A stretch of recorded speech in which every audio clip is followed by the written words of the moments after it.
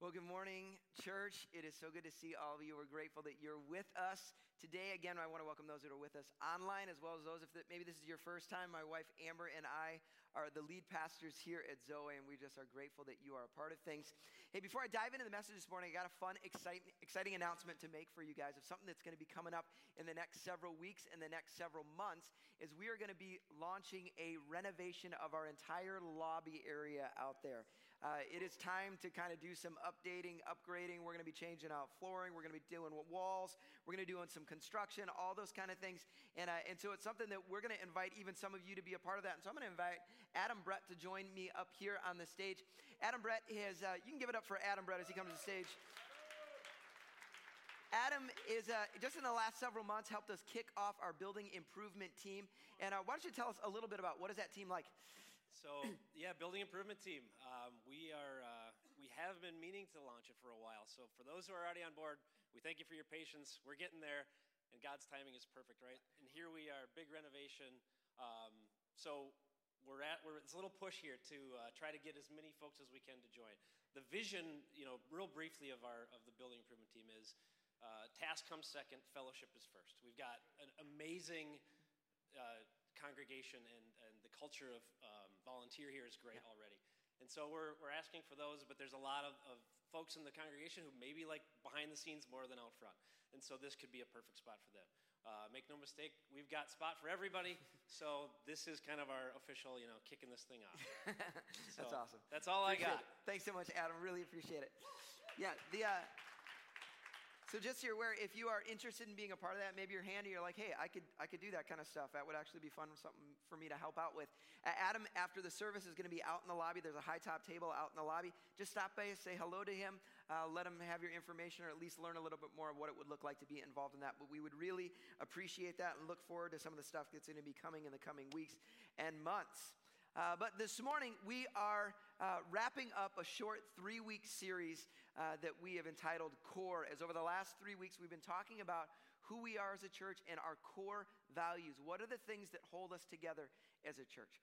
And so if you're newer to our church, this has been a great series because you kind of get a feel for what has God called us to? What are we passionate about? What are the things that hold us together as a church? And so back in week number 1, we started with our first core value, which is we are gospel-centered. We said that we live in a world that is very self-centered, right? We center everything. It's all about me. What do I want? But God has called us to be gospel-centered, that the good news of what God is doing and is doing in the world through Christ, his salvation, what he is offering to the world, that he is offering invitation into his kingdom, reconciliation with the Father, that we get to be a part of that. We get to share that. We center every decision, everything we do on that. And so the outgrowth of that was our big so what. We said this, a gospel-centered life is an others-focused life. See, when we stop centering everything on ourselves and it starts to be about God and his kingdom, now we can have eyes to look out and say, how can I serve somebody else? How can I care for somebody else? We got to our second core value, though, and this was last week. If you missed last week, you got to go back and watch the message. Amber killed it last week, and she shared a powerful message. We looked at our second core value, that we embrace the struggle. We say this, we embrace the struggle of life. We embrace the struggle of faith. Faith isn't always easy, but we say we're gonna dig into the hard stuff. And it doesn't mean we sit and we coddle all of our problems like, oh, woe is me, life is hard, I'm just going to sit. No, until we're willing to acknowledge the challenges we're walking, God can actually bring transformation. And so when we recognize, yes, I'm dealing with something, but I'm ready to be an overcomer, to step into the transformative power of the gospel in my life. That's what we're called to. And the big so last week was this: God uses broken people to reach broken people. When we allow God to bring healing in our hearts and through the weaknesses and the challenges we've had, when he brings healing us, now we allow the gospel to shine through that, and others who are facing the same thing can experience the reconciliating power of God. The last week here we're going to talk about is our last core value. We are the church. We are the church. Now this seems like a really simple statement or idea, but this is something we struggle with. It gets really toxic, and it can lead to us having a toxic faith, and it can lead to us having a toxic communities like this. And so we're going to dig into what was Jesus' idea for this thing we call the church. What has he called us to? And how is that supposed to look in our lives and in this community? I think we got a challenging word. If you got your Bibles, would you turn with me to Matthew chapter 16? Matthew chapter 16, beginning in verse number 13. As you turn there, yesterday we had an amazing time as we had our Pillar Seminary here teaching. There was 100 of us here around tables, just really powerful. Every single person that I talked to afterwards said, I wish I would have invited somebody else to come join me. It was that good. So I would just challenge you, if we have these opportunities, which we will, we'll bring them back. Don't miss out on that, all right? Would you stand with me? So we're going to read our text here this morning. We always say this, there's nothing sacred about standing. It's our tradition around here to say, God, we honor your word over my words. Matthew 16, verse 13. When Jesus came to the region of Caesarea Philippi, he asked his disciples, who do people say the Son of Man is? They replied, some say John the Baptist, others say Elijah, and still others, Jeremiah or one of the prophets. But what about you? He asked. Who do you say I am? Simon Peter answered, you are the Messiah, the Son of the living God. Jesus replied, blessed are you, Simon, son of Jonah. For this was not revealed to you by flesh and blood, but by my Father in heaven. And I tell you that you are Peter, and on this rock I will build my church, and the gates of Hades will not overcome it. Let's pray. Father, we thank you for your word today. God, I pray that this truth, this reality that oftentimes we misunderstand. God, I pray that you would bring clarity to our minds today. The way we think about this would be correct. But more than that, I pray that the way that we live would be reflective of a proper understanding. And God, I pray it would transform our lives and transform this community. We pray in Jesus' name. Everybody said, amen, amen. You may be seated. All right, well, I want to have a moment of honesty. I love having moments of honesty. Moment of honesty. How many of you have ever woken up on a Sunday morning and you thought to yourself, I don't want to go to church today? Raise your hand. Be honest. Be honest. If you don't have a hand up, you're a liar, okay? Okay, I'm the pastor, and there's moments when I wake up and I'm like, I don't want to go to church today. Like, it's just how it is, right? But what do we mean when we say we don't want to go to church today? We mean we don't want to go to the building for a service today. That's what we actually mean, right? That's what we're talking about. And here's the funny thing, is that at no point did Jesus ever envision that this could be even a statement that would make sense. He never thought this would, like that I don't want to go to, it just doesn't even make any sense based on what Jesus said. What do I mean? I want to dig into the passage we just read, and I think this is going to help us understand what I'm saying here this morning. Jesus starts by having a conversation. He's got his disciples around him, the passage we just read. He's got his disciples around. He's like, hey guys, what's the word on the street? What are people saying about me? Who do they say I am? And so they give him some examples. They say, some people think you're Jeremiah. You know, some people think you're Elijah. Some people think you're John the Baptist. They have all these different ideas of who Jesus might be. But finally, he gives a very prodding question. And he says, okay, that's fine. Who do you say I am? And I pause here because this isn't the point of the message, but this is literally the most important question that any human can ever answer. Who is Jesus? Now, who does your mama say Jesus is? Who does your grandma say? Who does your church say Jesus is? What matters more than anything is who do you say he is? Because every single one of us must answer that question. And the answer to that question literally will change our destiny. It will change our eternity. It is if you have never answered that question completely, wholly, with all of your heart, I challenge you, you need to face that question. Okay? Who is Jesus? It's in that moment Peter gives this declaration. It's the first time somebody proclaims of the reality of who Jesus is. He says, you are the Messiah. You are the Christ, the Son of the living God. And what does Jesus say? And that's been, nobody told you that. Like, God has revealed that to your heart. It's this amazing declaration that takes place. And it's at this moment that Jesus gives a promise. He gives this declaration. It's one of the most powerful promises that we see in Scripture where he says this, on this rock I will build my church. And the gates of Hades, the King James, the gates of hell shall not come against it. It's this powerful, powerful promise that Jesus makes. But to understand it, we got to dig into what is he actually saying here. Okay. It says on this rock, what is the rock that he's talking about? The rock that he's talking about is the declaration that Peter just made of the divinity of Christ. Who he is. He is Messiah. He's not just some nice guy. He is the Messiah. He is the Christ, the Son of the living God. On this reality, right? Jesus, the cornerstone, the chief cornerstone of our faith. On this rock, he said, I will build. Who's the I? Think about it. Who was the I? Jesus. That's always the right answer. If you're never sure, just answer Jesus, okay? Every time it's always Jesus, okay? He says, I will build. Jesus says, Jesus is doing the building. And so whatever this thing he's talking about, we can have a holy confidence about it.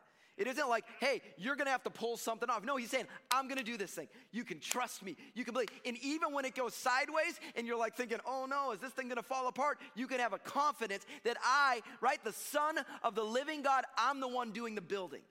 And so you can trust me. Okay? So he says, on this rock, I will build my church. The problem is, what does the word church actually mean? Because we have a problem with this word. We go back to the original Greek. What is the word that is translated as church is actually the word ekklesia. Ekklesia. I'm sure you guys use that word all the time in your normal language, right? Ekklesia. It's just a normal thing. Rolls off the tongue, doesn't it? Okay? But that's the original Greek for this word. And it may surprise you that this is not a religious word. In fact, this is a secular word. Right? It isn't a religious word. It isn't a location. The word ekklesia literally means a gathering or assembly of people, often for civic purpose. It was never meant to be a place, but a gathering or a movement of people with a common identity or a common purpose. That's what an ecclesia is. So if you're like me, you would say, okay, then why in the world when I go in my Bible and ecclesia pops up, why does the word church show up? Why doesn't gathering or, this assembly, why isn't that the word that gets used, since that's actually what the word means? I'm glad you asked that question. Hey, why do we have the word church? But to do that, we're going to have to get into some history. How many out there love history? Okay, how many of you hate history? It's okay. There you go. Suck it up for the next 60 seconds, ladies and gentlemen, okay? Okay, keep yourself awake if you have to. Okay, what happened? Jesus comes and he begins. He's like, I'm building my ecclesia. This thing is going. The movement's happening. People are coming to faith, right? But they're living inside of the context of the Roman Empire. And being a Christian is toxic for your health in the Roman Empire. They're trying to kill you. They're trying to take you out. But there's these communities popping up all over the place, the little homes and all this. They're serving Jesus, passionately giving their life for Jesus. And for centuries, this is taking place. But in the year 313 AD, something crazy happens. The emperor of Rome becomes a follower of Jesus, Constantine. And at that moment, he declares that Christianity is now the religion of the Holy Roman Empire. You've heard that phrase before, right? Now he's like, everybody, we're going to be a Christian. And so what did he do? They began to take all of the pagan elements and to kind of make a twist on them and to turn them into Christian things. And one of the things they did was they took all these pagan temples, right? All these pagan worship places, and they turned them and said, hey, these are going to be places for you to celebrate your Christianity, to worship God inside of these temples. And so they gave names to these things. And there's a whole bunch of names that they use for these places, but one of the words is basilica. How many have ever heard of the basilica downtown? Okay, you know what that word? That's the Latin word for place of worship. Okay, it's just a normal word, this basilica, that's what we have, okay? And so they'd have basilicas all over the place. And there were other words that were associated with these places where you would go to worship God, okay? But somewhere along the way, there was a German word, which is Kirche, okay? And this German word, it means not place of worship. This one means house of the Lord, okay? This word Kirche. And this word Kirche is the word that was transliterated into English as our current word of church, okay? You follow me now? So once upon a time, church meant gathering, assembly. Now this word that actually means house of the Lord is the word that's being associated with this word ecclesia.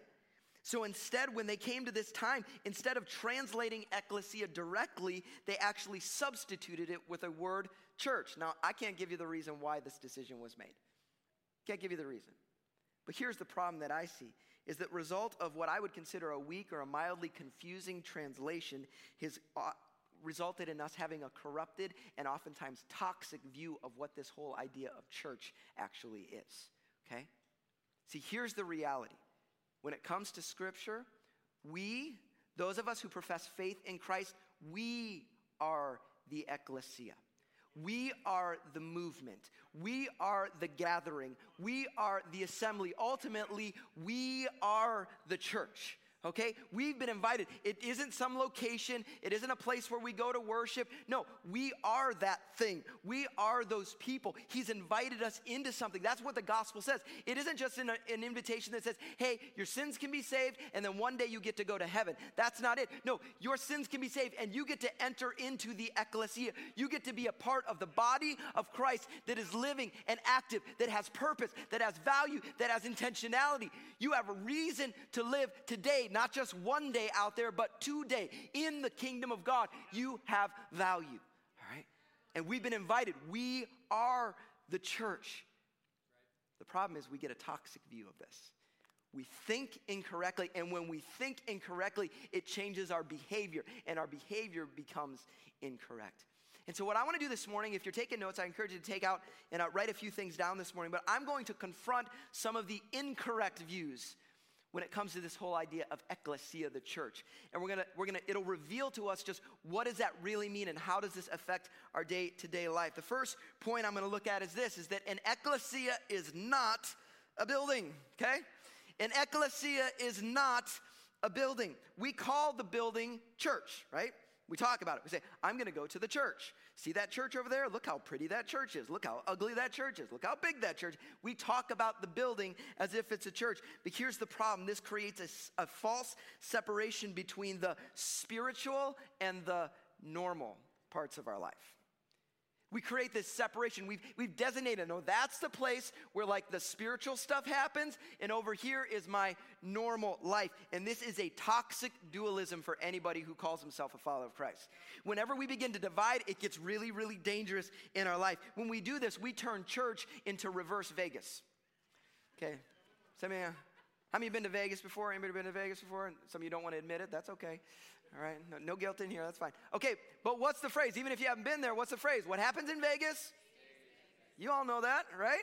What happens in Vegas stays in Vegas. So what's the mindset? Hey, you can come to Vegas, you can do whatever you want to, you can smoke whatever you want to, you can do it. It doesn't really matter. Whatever you want, you can do there. But when you go back home, that's when you got to tidy yourself up, act all clean, get your stuff together, make sure you're being a good person. Next time you go to Vegas, you can go be crazy again. See, the church, when we have this idea that the church is a building, we get a reverse Vegas mindset that says when I go to church, I got to tidy myself up, I got to act a certain way, I got to talk a certain way, I got to play the games, I got to show up and act like look what I'm doing, look, I'm so spiritual, look at me, I'm even dancing for the Lord this morning. And then we walk out the door and go to our normal lives and act however we want to. That's toxic. That's not what we've been invited for. He's called us to something deeper than that, right? This toxic dualism, this separation is so dangerous in our faith. And I'll hear people sometimes they'll be around me and they might say something. They're like, "Oh shoot, I shouldn't say that in the church." And I'm like, "Well, if you shouldn't say it in the church, you probably shouldn't say it out there because there's no difference, right?" I love our building. Like we got it. I'm so grateful for our building. We love it, but there is nothing sacred about that steel up there, right? It isn't. Like we're the church. This is a building where the church meets, a building where the ecclesia of God gather together, and God does divine things here amidst us, but it has nothing to do with the dumb building. This just keeps the rain off, okay? But we have this mindset in our faith sometimes where we have, well, here's the spiritual part of my life, and here is the normal part of my life. I have my spiritual friends. They're the ones that challenge me, that encourage me, and then I got my party friends where we have some fun and we get into trouble and all those kind of things, but it's okay because I still have my spiritual stuff, so I can do that. Or we have the parts of our life. We got this like, I follow in Jesus and I'm faithful, but then I have this one little thing that I still do, and I know I probably shouldn't do it, but it's okay because I got my spiritual part, and this is just like the normal thing, and that's all fine. Listen, it's all spiritual. If you call yourself a follower of Christ, it's all spiritual. No matter what you say, what you think, it's all spiritual. His presence is everywhere, and he's inviting us not into some artificial. We talked about it last week. We don't want artificial things, do we? We don't want the fake stuff where like I come to church and I fake it up on Sundays, and then all the rest of the time I'm going about my business doing whatever. We don't want to live that way. And Jesus doesn't want us to live that way. He's inviting us into a real, authentic relationship that pervades every area of our life, that there is no part that says, there's the normal. It's all spiritual. My morning is spiritual. At the work is spiritual. When I'm going to the gym, it's spiritual. When I'm with my family, it's spiritual. Whatever I do, it's spiritual. Because I am the church. I don't ever get to leave because that's me. I am the church. I never walk out the doors of a church. I walk out the doors of a building, but I never walk out the doors of a church. I am the church. You are the church. Okay? Second point, ecclesia is not a building, but number two, an ecclesia is not an event. It's not an event. We call the building the church, but we also call the service church, don't we? Right? I'm going to go to church. I had church today, that gathering. Here's the problem. When church becomes an event, then it's something that we get to critique. We become critics of the event that we went to. Just honest, how many of you have ever said the phrase, how was church today? Let's be honest. We all say it. If you didn't go and your spouse went like, hey, how was church today? And what are we asking? Usually we're saying, well, like, how was the sermon? Did Greg preach good today? Was he boring today? Like, was it annoying? Like, whatever, I don't know. How was the music? Did they do the songs that we liked today? Well, it's kind of like, no, I didn't really like the songs today. Or like, how was the food in the lobby? You know, how was the temperature? Were the lights okay? Like, we start thinking about things. We become these critics. Did church meet my expectations? Did this idea of church meet my desires? And this is so toxic for us as followers of Jesus. It literally will eat us to pieces when we have this mindset. Why? Because it goes back to what we said in week number 1. We are fundamentally self-centered. And when we are self-centered, we come to the church looking to say, how you gonna meet my needs? Now, should the church be here to meet needs? 100%. But when the attitude of our heart comes to say, is what you gonna do for me? What have you done for me lately? It is so toxic to you, and it is so toxic to this community, right? It gives us the totally wrong mindset. But when we recognize that we are the church, right? We don't just go to this event. We are the church. We get to go from spectators to participants. And hear this. We go from renters to owners. How many ever rented a car before? Think about how you drive a rental versus how you drive your own car. like, it ain't my car. I'm like, woo, here we go, you know? Like, you're not really concerned. I'm not keeping this thing very long. I got this for a couple days, no big deal, right? I'm going to trade this thing in for another one. Next time I'll get a different car if I don't like this car. See, I'll say this, I'm gonna step on a couple toes possibly, but that's okay. There's some of you that maybe have attended this church for a couple of months, right? Maybe 6 months. You've attended this church and you've thought to yourself, man, I really love this. Man, I love Greg's teaching. I love the music. I love this play. Like, the community is just so great. I love this stuff. But you said that about the last church you attended.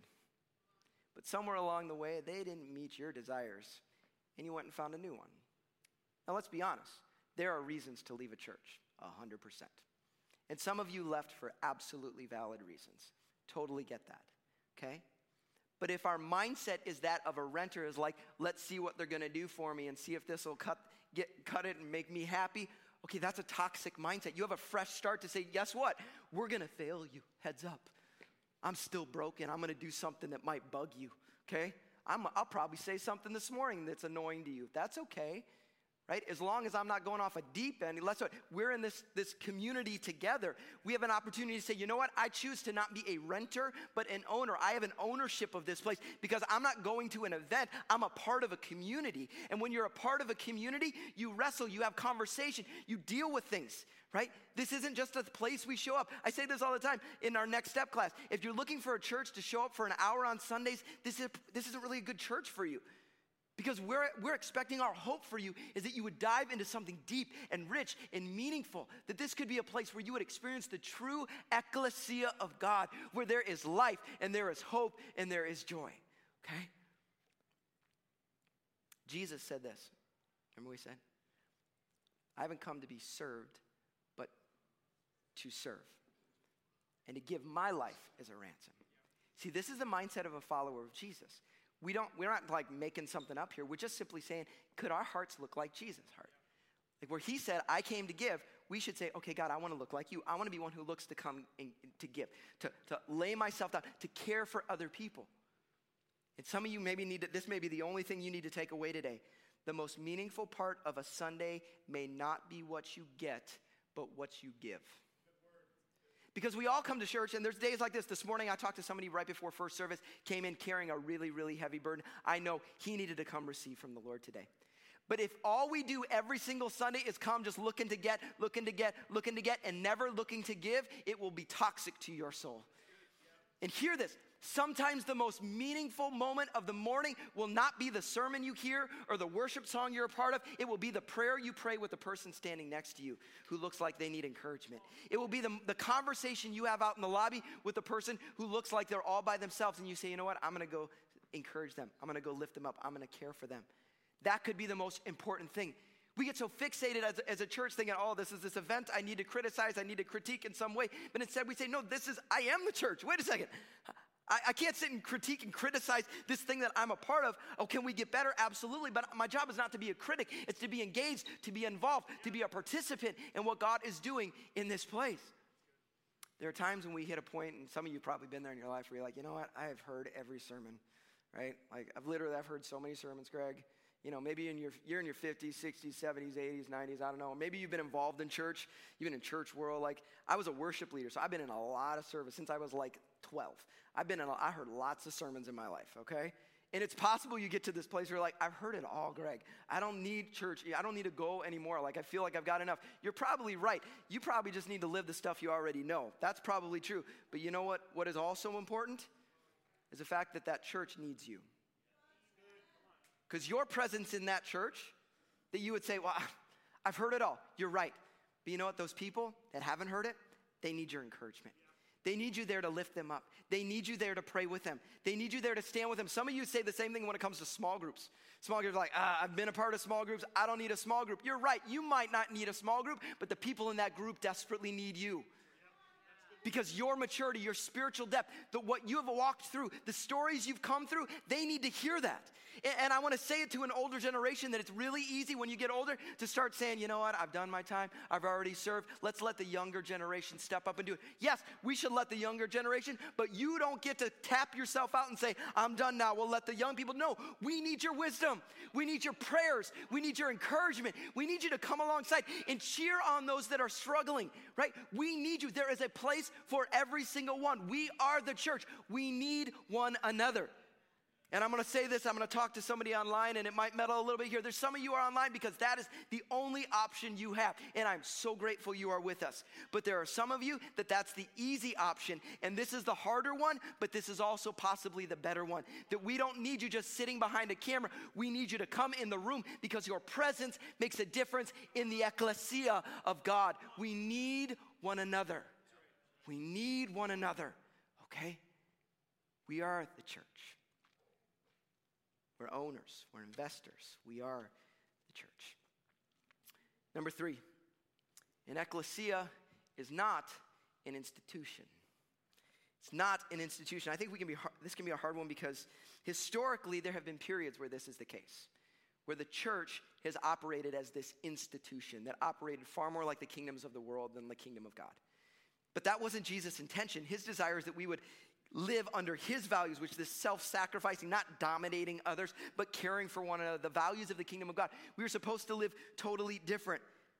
The problem is when we get this mindset and we think of the church as an institution, then we give the enemy the license to use one of his favorite weapons, church hurt. If I were to ask you, raise your hand if you've ever experienced church hurt, my guess is the vast majority of you would raise your hands. Because we've all been hurt by someone, right? We've all experienced it. And at the different levels.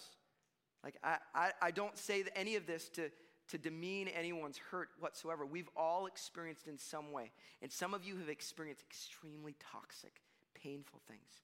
And I'm really sorry you've experienced that, okay? But Amber and I changed the language that we used, probably was just a year or two ago, because it's easy to talk about being hurt by the church. But I say, none of us are hurt by the church. We are hurt by people in the church. That's what happens. And how is that any different than any other relationship we have in our life? Every one of us gets hurt. Think about your family. All of our families, as much as we love our families, they get crazy sometimes. There's pain. There's anger that you fight. You hurt one another. And as I was thinking about it and even writing this message, I thought about the fact, okay, all of us like to say that we've been hurt by the church, when in reality, we've been hurt by someone else within the church. That's what's taking place. But guess what? We've caused somebody else's church hurt too. because we've probably been the one that's hurt someone unknowingly. Didn't even do it on purpose. I guarantee you there are people in this church that have been hurt by something I've said or something I've done, something I haven't done, and I don't even know about it.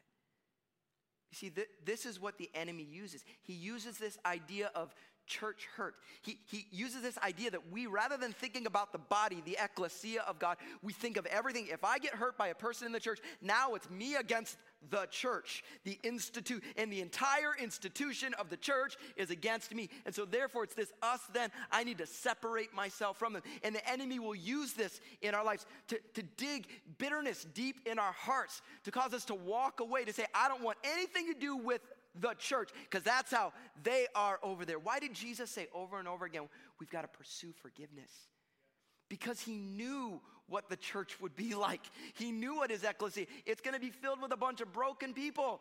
Are they being transformed by the power of the gospel? Yes, but they still do dumb things sometimes. We still say foolish and hurtful things sometimes. We hurt one another, and we have to be those who say, you know what, I'm going to choose forgiveness. I'm going to choose and pursue restoration in this place. Right? He challenged us in this over and over again.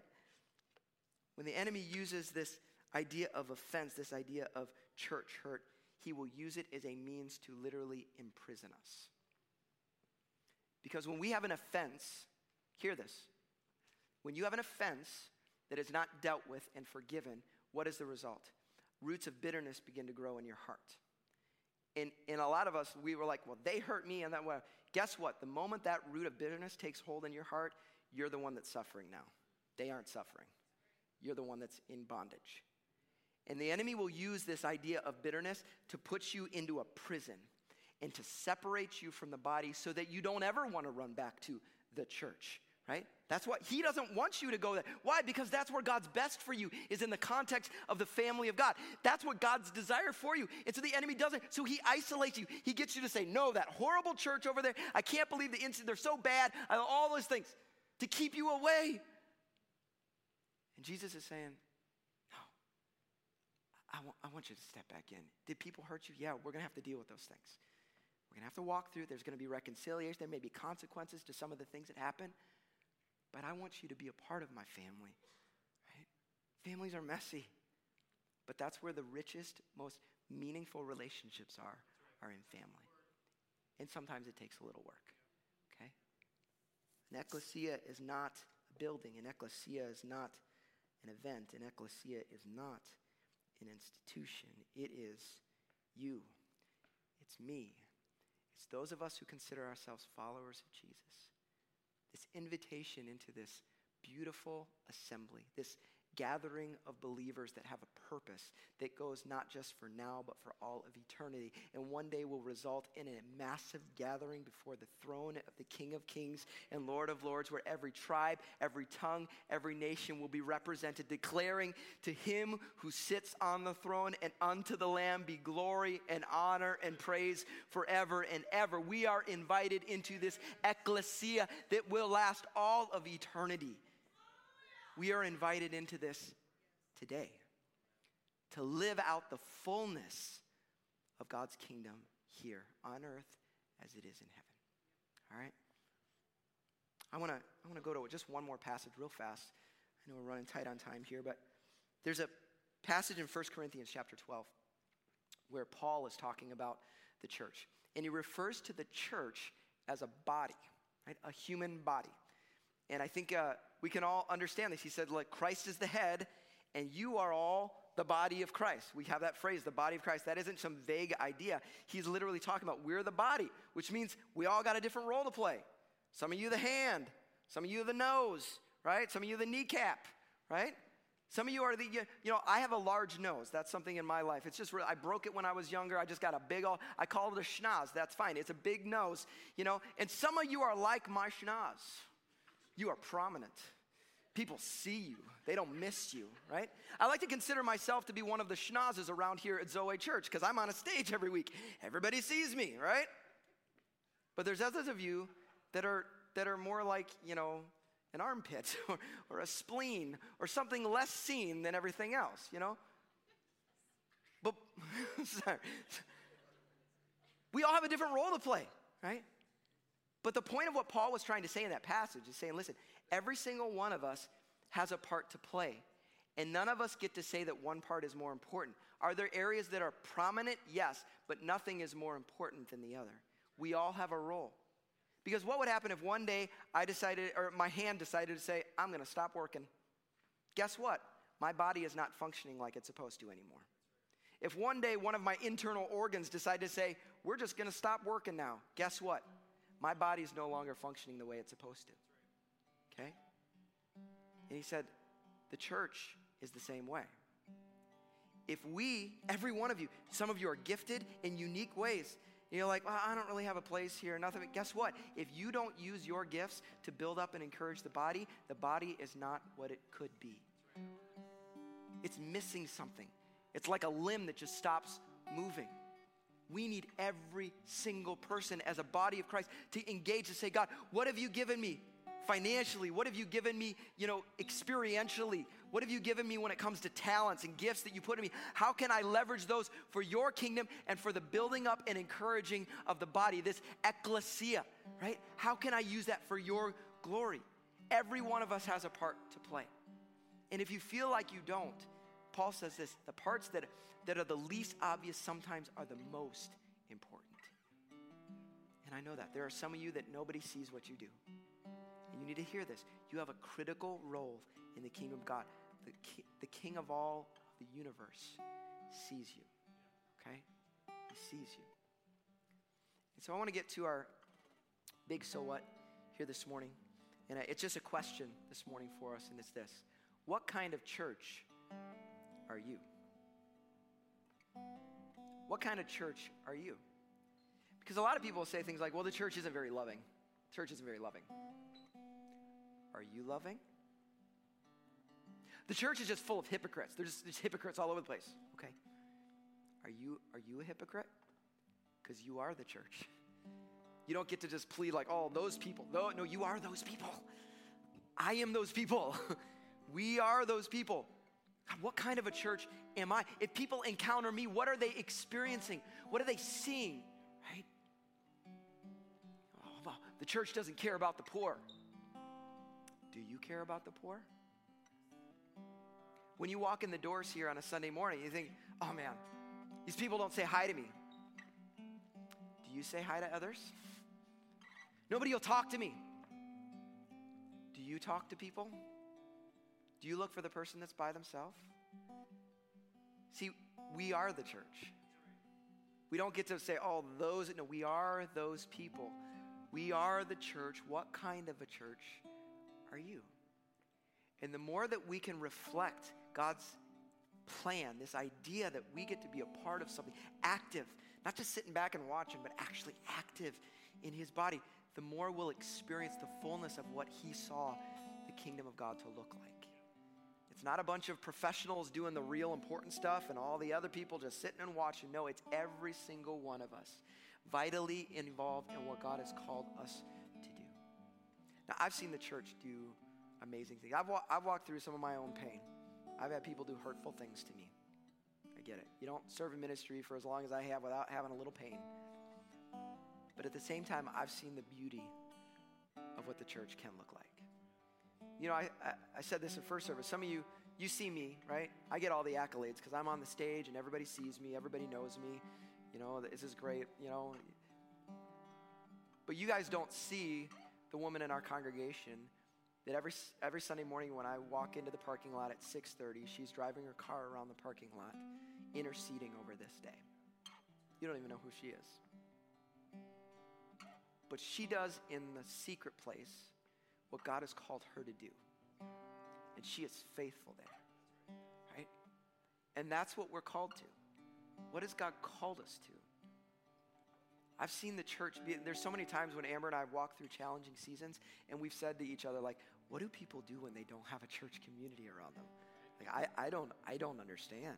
I can't imagine. I mean, I think back to when, you know, it was 13, almost 14 years ago when we had a house fire and we lost everything.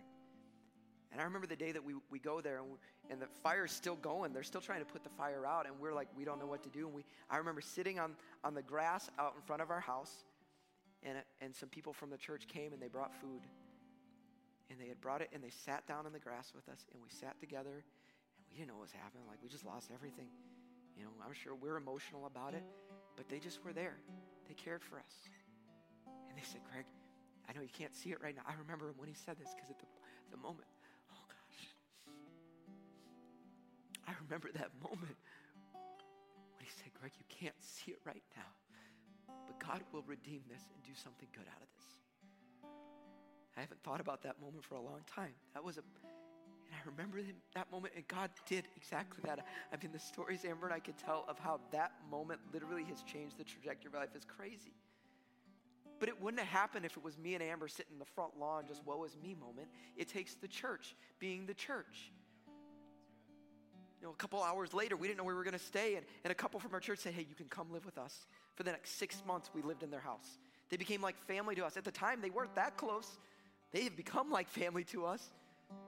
Right? I remember when our son Asher was, Amber was pregnant with our son Asher. And she goes on 12 months of bed rest. She can't do anything, and I still got to work, and like, what are we going to do? And somebody from the church came every day, would clean our house, just helped and would make things for her, did some laundry. I mean, she was folding my underwear. Like, this is weird, but this lady was just caring for us. Like, that's the church being the church. That's what we're supposed to be for each other. And it's imperfect, and we mess it up still sometimes, but that's the whole idea, that we're a part of something. And I could go story after story after story of the times when people have encouraged us or lifted us up, or the times when they have got in our face and called some stuff out when we needed it. See, that's what the church is supposed to be. We need each other. And it's a gift. The church, the ecclesia of God, is not only a body that is accomplishing a thing, it's also a body that's encouraging us together. Okay? We get to be a part of this. And so I want to pray over every one of us. My desire is that as we talk about this idea, that maybe God would begin to reveal areas in our life where maybe we've had wrong thinking about what the church actually is, and that maybe we would step into a healthy view and live differently as a result, okay? So can we pray together? Father, we thank you so much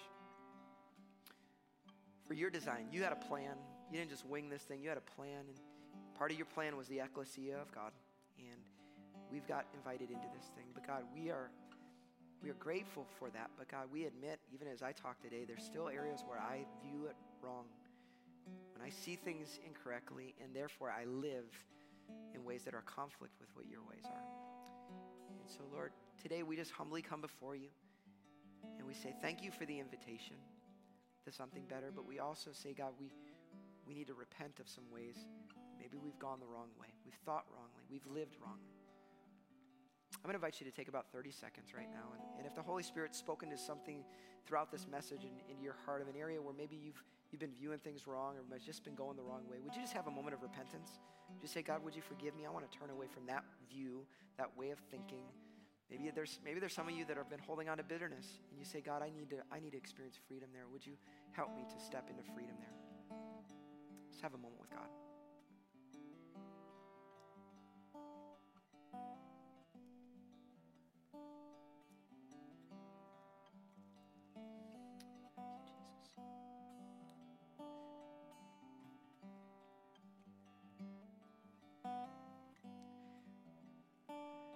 Lord, I don't want to get to the end of my life and realize that I've lived so far below what you had intended for me.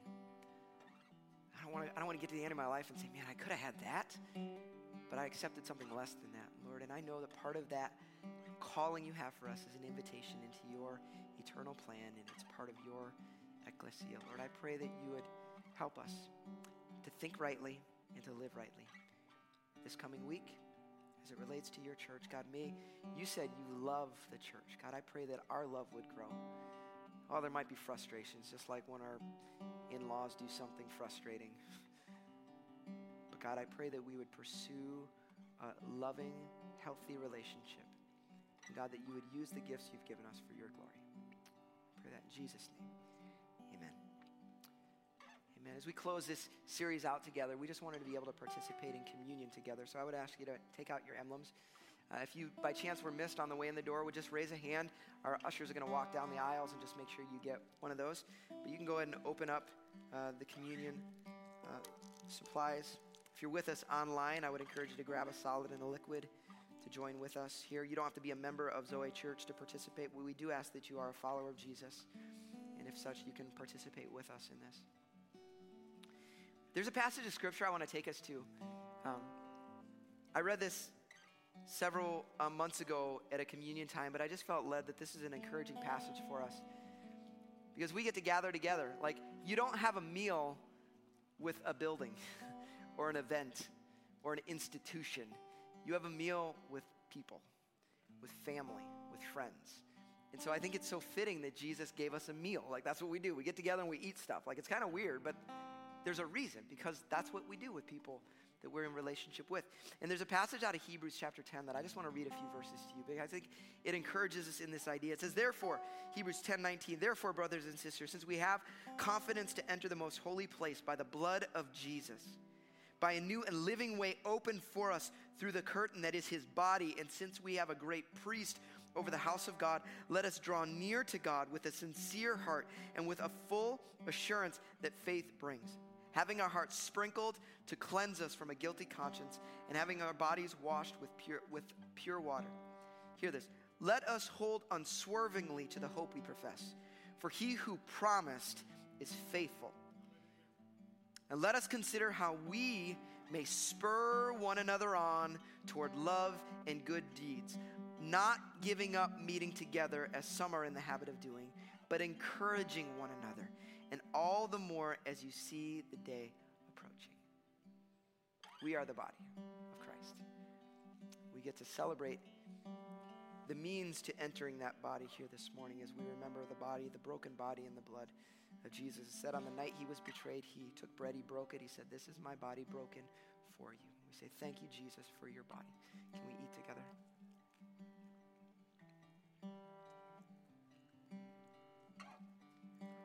This is in the same way after dinner, he took the cup. He said, this is the blood of the new covenant. Can we drink together? Would you stand with me? Just say, thank you, Jesus. Just respond for a moment. Say, thank you, Jesus, for your body. Thank you for your blood. Thank you for what you've done for me. Thank you for the body that we get to be a part of. It's not always easy, but God, we thank you for the body of Christ. Thank you for that, Lord. In Jesus' name, amen. Man, I got two things for you before we walk out the door here this morning. Two really, really important things. First, I got a challenge for you that I want to give you. And the challenge this morning is this, because we want to do something with this. And it's this. Lean in. Lean into the ecclesia. What does that look like? I don't know what that means for you. But for some of us, we've kind of been like this with the body of Christ. Kind of 1 foot in, whatever. Lean in. Maybe you need to engage a little bit more. Maybe you need to come a little bit more. Maybe you need to get into a small group. Maybe you need to find a community. Maybe you need to find a place to serve. I don't know what that looks like for you, but find a way to lean into the ecclesia of God, to get a hold of this idea of the community and not the building or the event or the institution, okay? But I'm going to give you a really specific challenge, because there are some of you who are like, okay, I want to lean in. What does that look like here at Zoe if I want to be a part of this? We have a class. We offer it once a month. Sign up for Next Step. We got Next Step next month. Okay, I forget what day it is. Sometime in February. There's a Next Step class. You can get registered online. Sign up. You'll learn a little bit about our church, but you'll learn how to engage, how to serve, how to be a part of things here at Zoe. Okay? Again, this isn't a sales pitch. This is just a practical way that you can turn this place from being a place you show up to becoming a community that you're a part of. Okay? But there's some of you, I would guess, that maybe you're like, if you haven't attended Next Step within the last year, but you attended like a long time ago, you should just go again, okay? But if you've attended in the last 6 to 12 months, but you're like, I showed up, but I never took a step to do anything. I'm not engaged. Like, what do I do now? I've already been there, Greg. All right, we want to just help you with that. We want to come alongside you. So we're going to throw a QR code up on the screen. This is going to stay up for a little while. If you've attended Next Step in the last year, but you're not yet involved, and you're like, you know what? Yeah, I need to lean in a little bit. Scan this QR code, just like 2 quick questions, and they'll help you come alongside you on that journey of finding a way that you can engage here at Zoe, all right? And so we want to put action. We never want to just hear good things and say, ooh, that felt good, but we don't change anything. We want to live this thing out, okay?